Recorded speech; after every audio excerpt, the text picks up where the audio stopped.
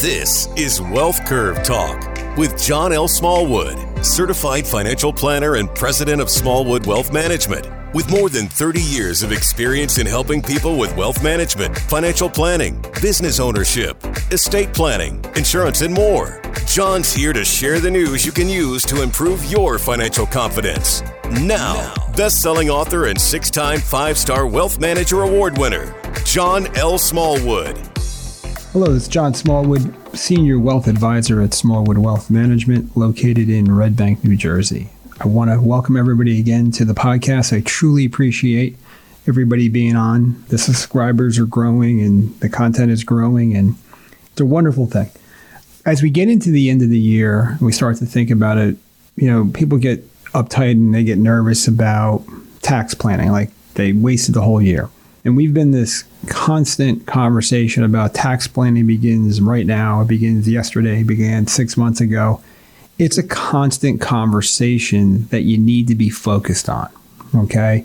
And every single year, I've been doing this for over 31 years, and every single year there's a whole bunch of stuff that's going to come up that's going to change this and change that, and some of it does and some of it doesn't, and some of it's not as bad as we thought it was going to be.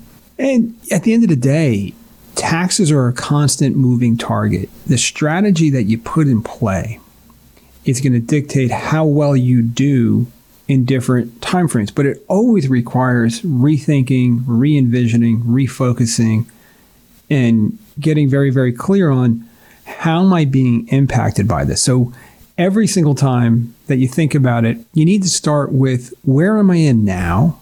Tell the truth about where we are now. Things are good, things are bad, it doesn't really matter. But what matters is where am I and where is the financial pressure that I have on my plan? And financial pressure comes in various ways, but financial pressure, is the way we like to think about it, is you have positive pressure, which is, positive markets and savings rate and accumulation and compounding of interest and compounding of wealth and stocks going up. That's all positive pressure on the curve, asset appreciation, etc. Negatives on the curve, or pressure pushing down on the curve, is taxation, market volatility, which would be down market, inflation, all the things that we've been talking about. But I thought what would be really interesting is to kind of recycle an old document that we put out about a year and a half ago. It's on the website. It's called the 19 Sources of Retirement Income.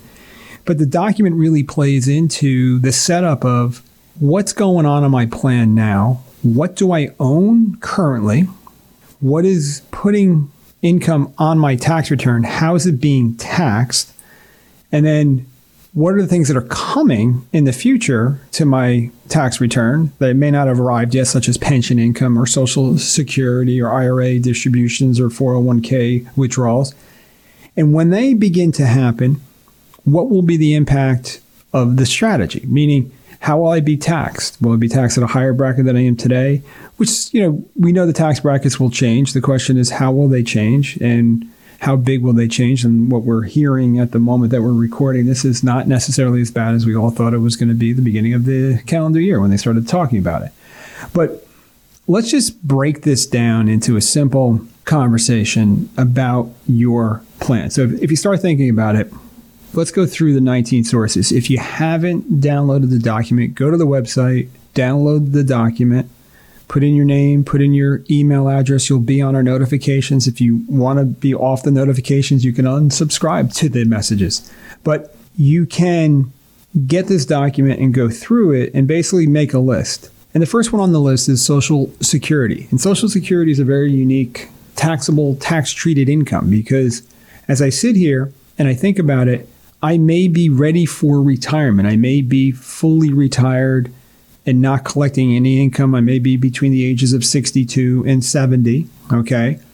I may be significantly younger, and I'm in the accumulation phase of what that Social Security is going to do for me. And there's a lot of questions on that. But one of the things as self-employed people, we want to make sure that that Social Security income that we are contributing to is we're contributing in a way that maximizes the benefit for not only for you, but for your spouse at the same time.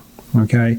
that's good business planning. But the reality is, if you're getting ready to retire or you're newly retired, receiving Social Security income is a very efficient, very easy thing. But to make this very clean, if you're getting $30,000 worth of Social Security income, you're not paying tax on the full $30,000. You're paying tax on about 85% of that once your income gets above about $50,000. Below that, your taxable income on that is very, very low. So if your taxable adjusted gross income from other sources is below $50,000, a lot of those Social Security benefits can be completely tax-free depending upon where you are. So you need to understand, if I'm retired, should I start to take the Social Security rather than defer it out to 70, like a lot of people are telling us? And there's a bigger picture in that conversation. Let's say I'm retired today and I'm 62, and my plan is I want to maximize my Social Security benefits, and I'm going to defer that from now to age 70. My spouse may or may not do the same thing. Okay, my spouse may take her benefit or his benefit, maybe half. We got to look at what that option is. But let's just assume that for a second. The normal Social Security benefit, if I defer it out to 70, from 62 to 67, it's growing by about 6.5% a year. From 67 to 70, it's compounding by 8.5% a year. And that's the lure, is to basically, if you defer, you're going to get more income in the future. But right now, let's say that I can get $2,500 a month from my reduced benefit at 62. That's $30,000 a year. That $30,000 a year over an 8-year period is $240,000 worth of income. That $240,000 worth of income had to come from somewhere else if I didn't take it from Social Security. So therefore, my accounts are lower in the future. My net wealth, I had to remove money from somewhere else. I had to take money from cash or IRA distributions. But if you look at this, the Social Security income, if I take that $30,000, depending upon my income from other sources, at worst, 85% of it's going to be taxable. At worst, meaning whatever my current bracket is, let's say that I'm married, filing joint return, and my income is between $19,000 and $81,000, that's going to be taxed at the federal bracket in the current tax law at 12%. And only 85% of it's going to be taxable.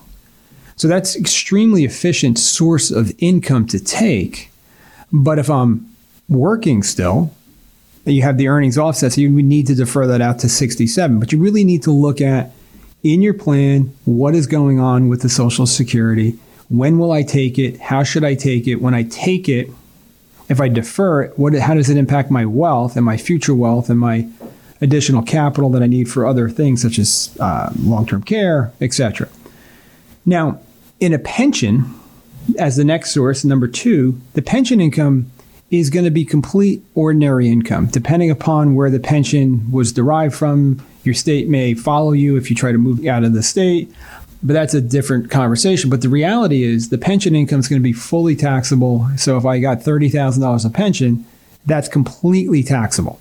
And then it comes down to that tax on the pension income is going to basically create that ordinary income payment, but you also have tremendous options when it comes to the pension. Should I take a lump sum? Should I take a life-only pension? Should I defer it from 62 to 65? In some cases, I may be retiring at 55. I can elect the pension at 55, but if I wait to 62, I'm going to get more money.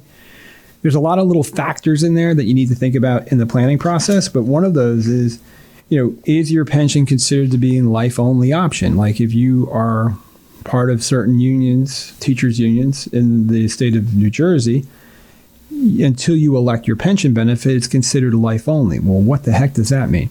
Well, if I die yesterday, my family gets nothing in the pension, even if I put in the full 26 or 27 years. You have to check your pension and the resources there, but that's going to be fully taxable. So when I start thinking about the future and I start taking in pensions, whatever that pension is going to be, it's going to put me up to a certain threshold. So when I pull in my Social Security income, and income from IRAs, these are all going to be taxed as ordinary income, but the Social Security being the most favorable.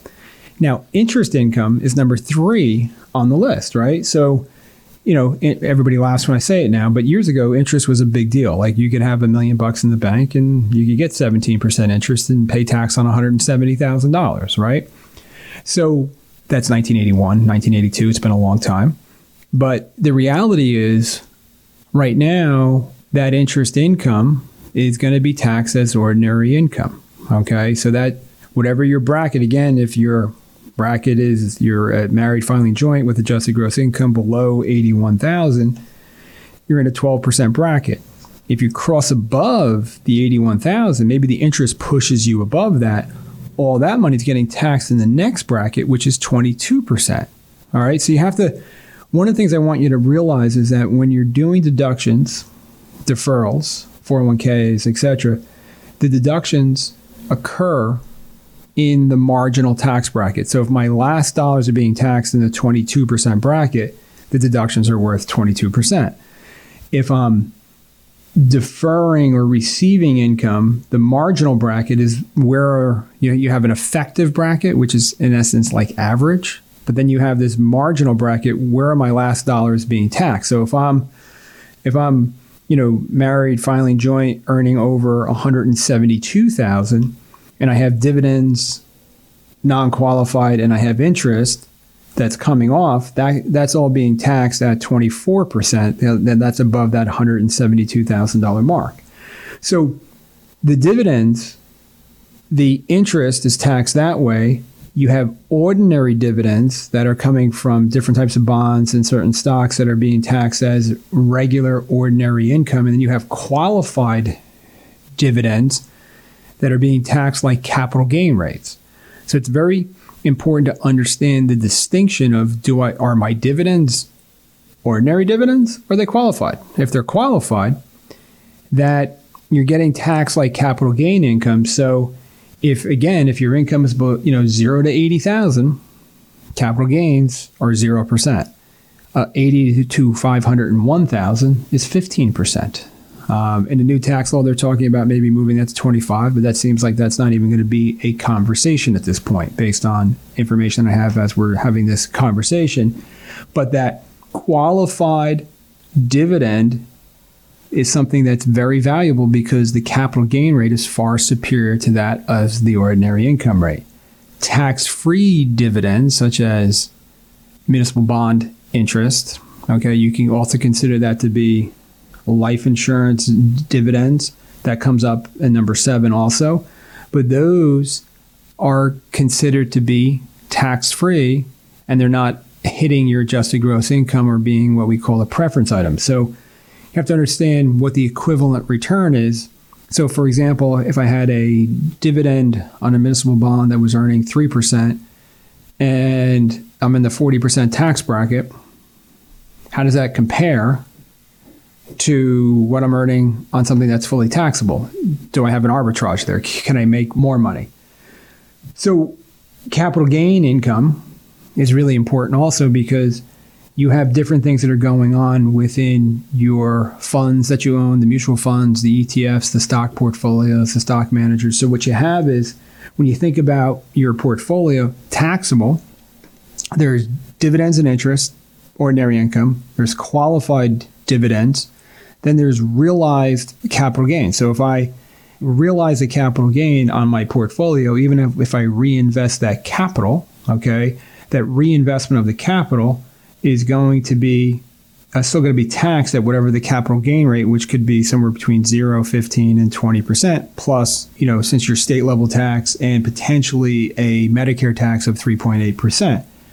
So when you're looking at your strategy, it's very important to understand the more tax I pay during the accumulation phase on my non-qualified assets, the less wealth I'll have. So you want your strategy to be tax efficient that minimizes the impact of those realized capital gains. There is some new tax law that's out there that was invented or created in the 2017, which is called opportunity zone investing. And that opportunity zone investing, you can potentially defer realized gains on stock sales into an opportunity zone.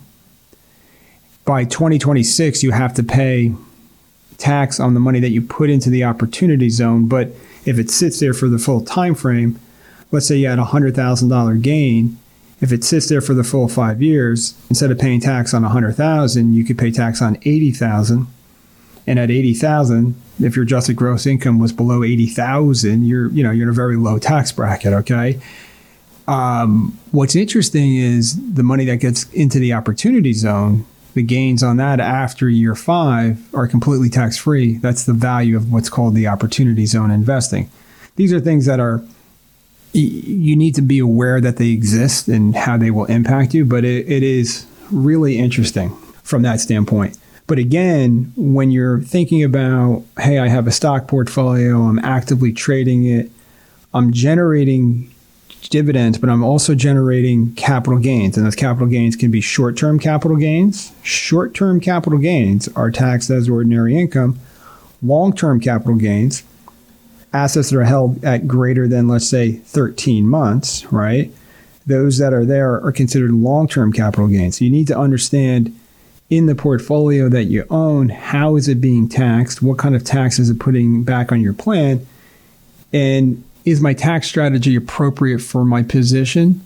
And is the investment decision to buy and sell something appropriate for my strategy? Over the years, we've had multiple people come in and the returns are decent, but they're paying a lot of tax because the manager is buying and selling, buying and selling, buying and selling. And it's generating a lot of taxable income, which if it's short term and you're in a high tax bracket, that could be quite painful, right? It could be if you generate $100,000 of short term capital gains, you're talking about 37%, plus the state level tax. You'd be talking about a $40,000 tax bill that's tied up in investments. So now you got to take it from cash or somewhere else. That's not an efficient way to do things. Number 9, business income. Business income is probably one of the best areas right now in the tax law with the 199A qualified business income deductions, which I'm going to focus on it from the standpoint of pass-through entities, Schedule C, sole proprietorship, Schedule C, LLC, tax like a partnership, an S corporation, an LLC, tax like an S corporation, all can benefit from qualified business income deductions, which are basically 2 categories, right? You can deduct up to 20% of your business income. So let's say I had $100,000 of business income. Instead of paying tax on 100 at 37%, you're paying tax on 80 at the same 37% tax rate. So it's a way that they were equalizing the rate to try to get it down to the corporate tax rate, which is in C corporations, retained earnings is going to be like a 21%. And that's in essence what they were trying to do with that. The way the qualified business income deduction works is the deductibility is 50% of your W-2 wages for the firm or 20%, whichever one is less. Okay. So organizing your business, paying yourself and your employees in the right methodology is going to dictate how that business income can impact. But as long as this thing is here, you really want to maximize the qualified business income. And this is something that I see missed by a lot of people is they have paid themselves in certain ways by owning their own business that they actually increase the amount of tax that they're paying when the tax law clearly defines that you can actually, utilize this qualified business income. The royalty income, which is the next section on here, is interesting. Depending upon how the royalties are being derived, there are certain, deductions and depletion and other things that can be done. And it can also be benefiting potentially from capital gain income. Partnership income, not necessarily what we were talking about earlier, but with business owners as far as a partnership, but you can be investing in a partnership that owns, natural resources, it owns real estate, it owns different things that benefits them from depreciation and depletion, and things to that nature. But you got to understand where that is. Rental real estate income not only has the benefit of the depreciation, but it also potentially has the benefit of the qualified business income structured properly. So when you're planning and you're thinking about this, right, I know I'm going through a lot of this, but if you don't know where your current plan is and how your money is being taxed, how can you look at alternatives, right? How can you look at something and say, well, that's a good deal or a bad deal? It's a good deal if I lower my taxes, I lower my risk, I increase my income, lower my fees and costs, increase my savings rate, accumulate more wealth, have more benefits and more protection, and pass more to my family. Those are the 7 caveats that I'm always trying to get to. One of the interesting things is we've been talking a lot about inflation, right? And for the last 25, 30 years, I've been talking about certain strategies in play that I may or may not use in the future when I am retired. And one of those is the concept of a reverse mortgage. What happens is we're running into a high inflationary rate, right? We just saw, in November, the year over year is over 6% for inflation, the highest it's been in 30 years. Well, if I own my own home and I'm thinking about maybe downsizing, that's not that great of a deal right now because the conversation that I'm seeing is everything's so darn expensive, all right? I want to stay close to my kids. I don't want to move away. There's a lot of things, right? So just think through that for a second. But if I turned on reverse mortgage income, let's say I had a house that was worth $400,000, there's a couple different styles of reverse mortgages, but the income from the reverse mortgage is completely tax-free, okay? So it's like a refinance. It is completely tax-free income. So let's say I had a house, I'm 70 years old, the house is worth $400,000. You and your spouse can get lifetime joint income, maybe $24,000 a year. That is powerful and could serve as an inflationary hedge because that income is not being taxed. And it's not, we had the benefit over the last 12 months of the stock market going up nicely. So that's an inflation hedge there. But we could be in the future and having these sideways markets or declining markets. And the reverse mortgage serves as a beautiful inflationary hedge, but it also, in a rising tax environment, that income is worth more than a lot of other sources, okay? And allow you to hang on to other monies from other area. On our document, we have different types of strategies here. 14 and 15 is immediate annuity income versus annuity income. So there's a couple different tax nuances in the annuity law that makes a lot of sense for potential investors, which is there's an annuity exclusion ratio. Different products, different strategies allow you to unlock that. But in a simple methodology, if I put $100,000 in an annuity and the account made 3%, $3,000, and I pulled out the $3,000, that would be taxable income as ordinary income. If I annuitize that contract, and let's say that I do it over a 10-year period, and I'm going to basically, let's say I'm going to get $13,000 a year for the next 10 years from the insurance company. $10,000 of that comes back to me, and that is return to principal. That's excluded from taxation. That's the annuity exclusion rule, and only the $3,000 is taxable as interest. So it's an efficient manner to do that. If I have an annuity that is market driven or fixed or index linked or something to that nature, one of those types of products, and the account is zero, and I pull out, $4,000 or $5,000 under the income guarantee, and I'm below my basis, that could be tax free during that time frame. If the account goes to zero, that income in the future would be taxable as ordinary income. But that could give you significant increases in income because you're paying tax on your principal. You're not paying tax on your principal. You're basically getting tax-free income. There are ways to annuitize a contract where you maintain the equity, but your value, but you're still getting that exclusion ratio. All annuity income that comes from an IRA will be taxed as IRA. Okay, which IRAs are taxed as ordinary income. So as we sit down and we talk about this, right, what we're seeing a lot of people do over the last 10, 15, 20, 30 years of doing this is when they retire, they defer their Social Security. So they lose that tax benefit of tax-free income potentially. They defer their IRAs to 70 or 70 and a half, which it was. Now it's 72. Secure Act 2.0 might actually allow you to defer it even further.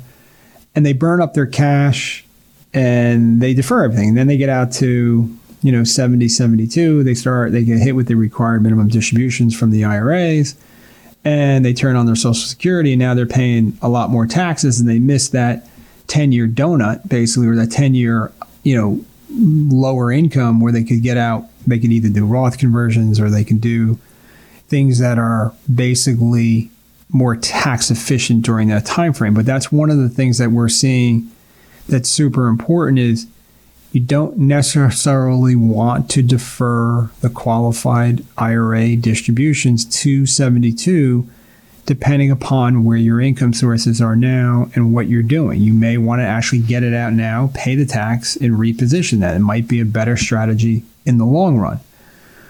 In the tax law, you have Roth, which is the difference between an IRA and a Roth IRA is one is a pre-tax contribution, meaning the IRA, I don't pay any tax. It grows without taxation. And when I take it out, it's going to be taxable.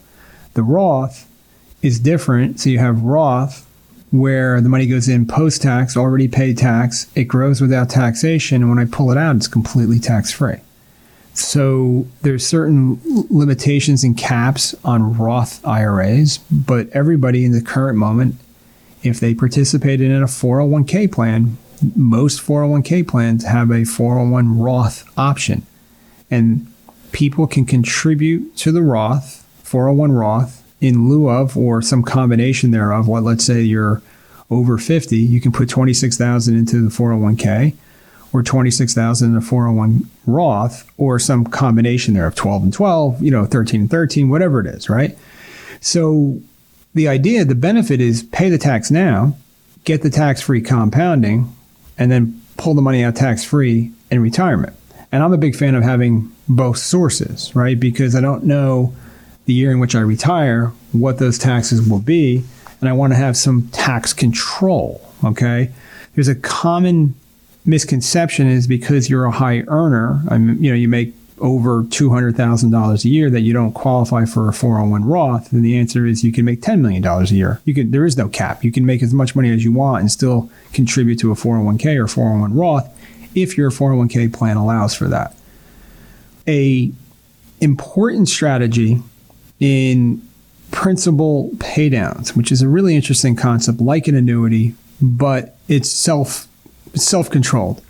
Like there are periods when we're going to be looking at high tax rates, and it's extremely efficient rather than just taking the interest off of something, actually, each year taking a portion of principal so the interest is declining. If you visualize that for a second, let's say I have $100,000 that's earning 6%, which question is where is that today? But let's just use that example.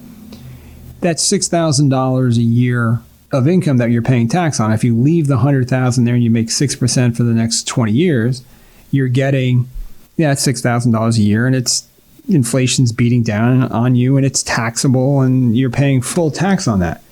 If I had the same 6% investment, and I said, let's go take that $100,000, put it in the 6% investment, but I'm going to spend it down over the next 20 years, interest and principal. That's going to allow me to pull out $8,700. Each year, a portion of that's going to be more and more and more of that will be principal. So the net after tax income is going up every single year. That's a true way to increase the after tax efficiency and have an inflation hedge by hitting principal if you can.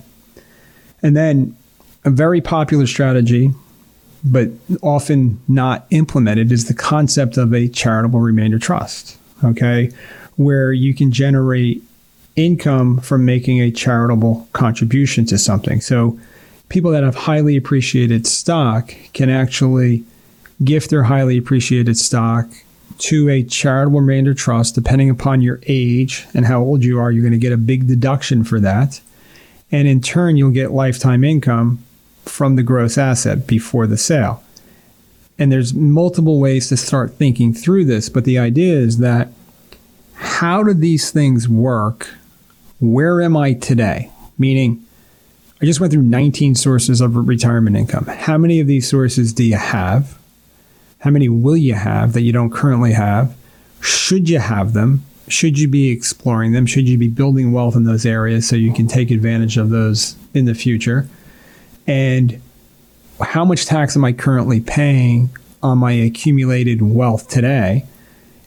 And should I reposition that? Should I take advantage of tax reduction strategies today? Should I take advantage of deferral strategies that I may or may not be taking advantage of?